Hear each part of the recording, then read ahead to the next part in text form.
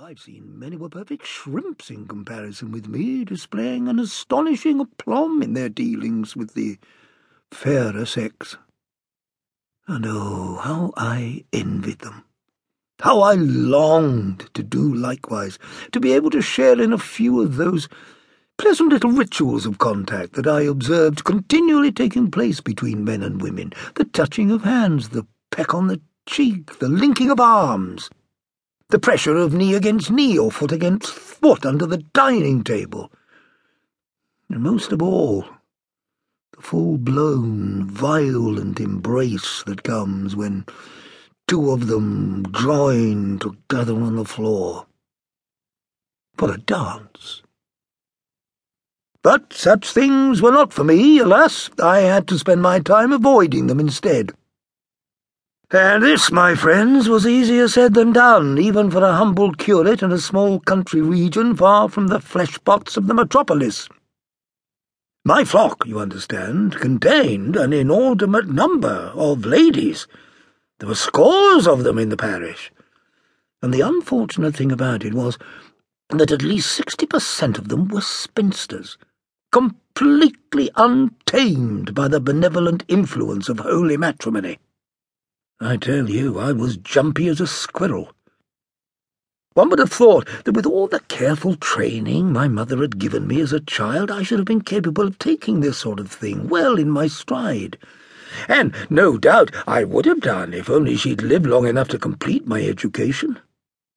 But alas, she was killed when I was still quite young. She was a wonderful woman, my mother. She used to wear huge bracelets on her wrists, 5 or 6 of them at a time, with all sorts of things hanging from them and tinkling against each other as she moved. It didn't matter where she was, you could always find her by listening for the noise of those bracelets. It was better than a cowbell. And in the evening she used to sit on the sofa in her black trousers, with her feet tucked up underneath her, smoking endless cigarettes from a long black holder. I'd be crouching on the floor, watching her. "You want to taste my martini, George?" she used to ask.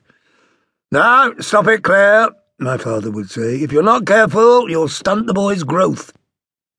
"Go on," she said. "Don't be frightened of it. Drink it." I always did everything my mother told me.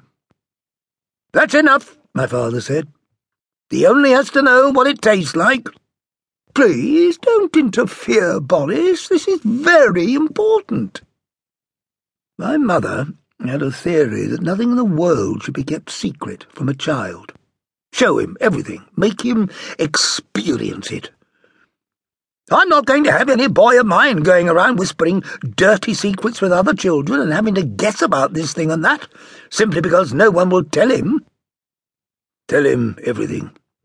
Make him listen. "Come over here, George, and I'll tell you what there is to know about God." She never read stories to me at night before I went to bed. She just told me things instead. And every evening it was something different. "Come over here, George, because now I'm going to tell you about Muhammad." She would be sitting on the sofa in her black trousers with her legs crossed and her feet tucked up underneath her. And she'd beckon to me, in a queer, languorous manner, with the hand that held the long black cigarette holder, and the bangles would start jingling all the way up her arm. "If you must have a religion, I suppose, Mohammedanism is as good as any of them. It's all based on keeping healthy. You have lots of wives, and you mustn't ever smoke or drink." "Why mustn't you smoke or drink, Mummy?"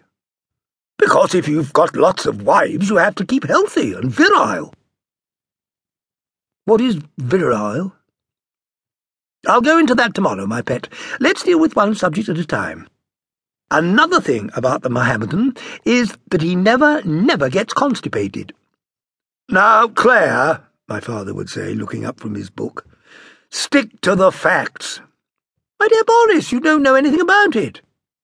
"Now, if only you would try bending forward and touching the ground with your forehead morning, noon and night, every day, facing Mecca, you might have a bit less trouble in that direction yourself." I used to love listening to her.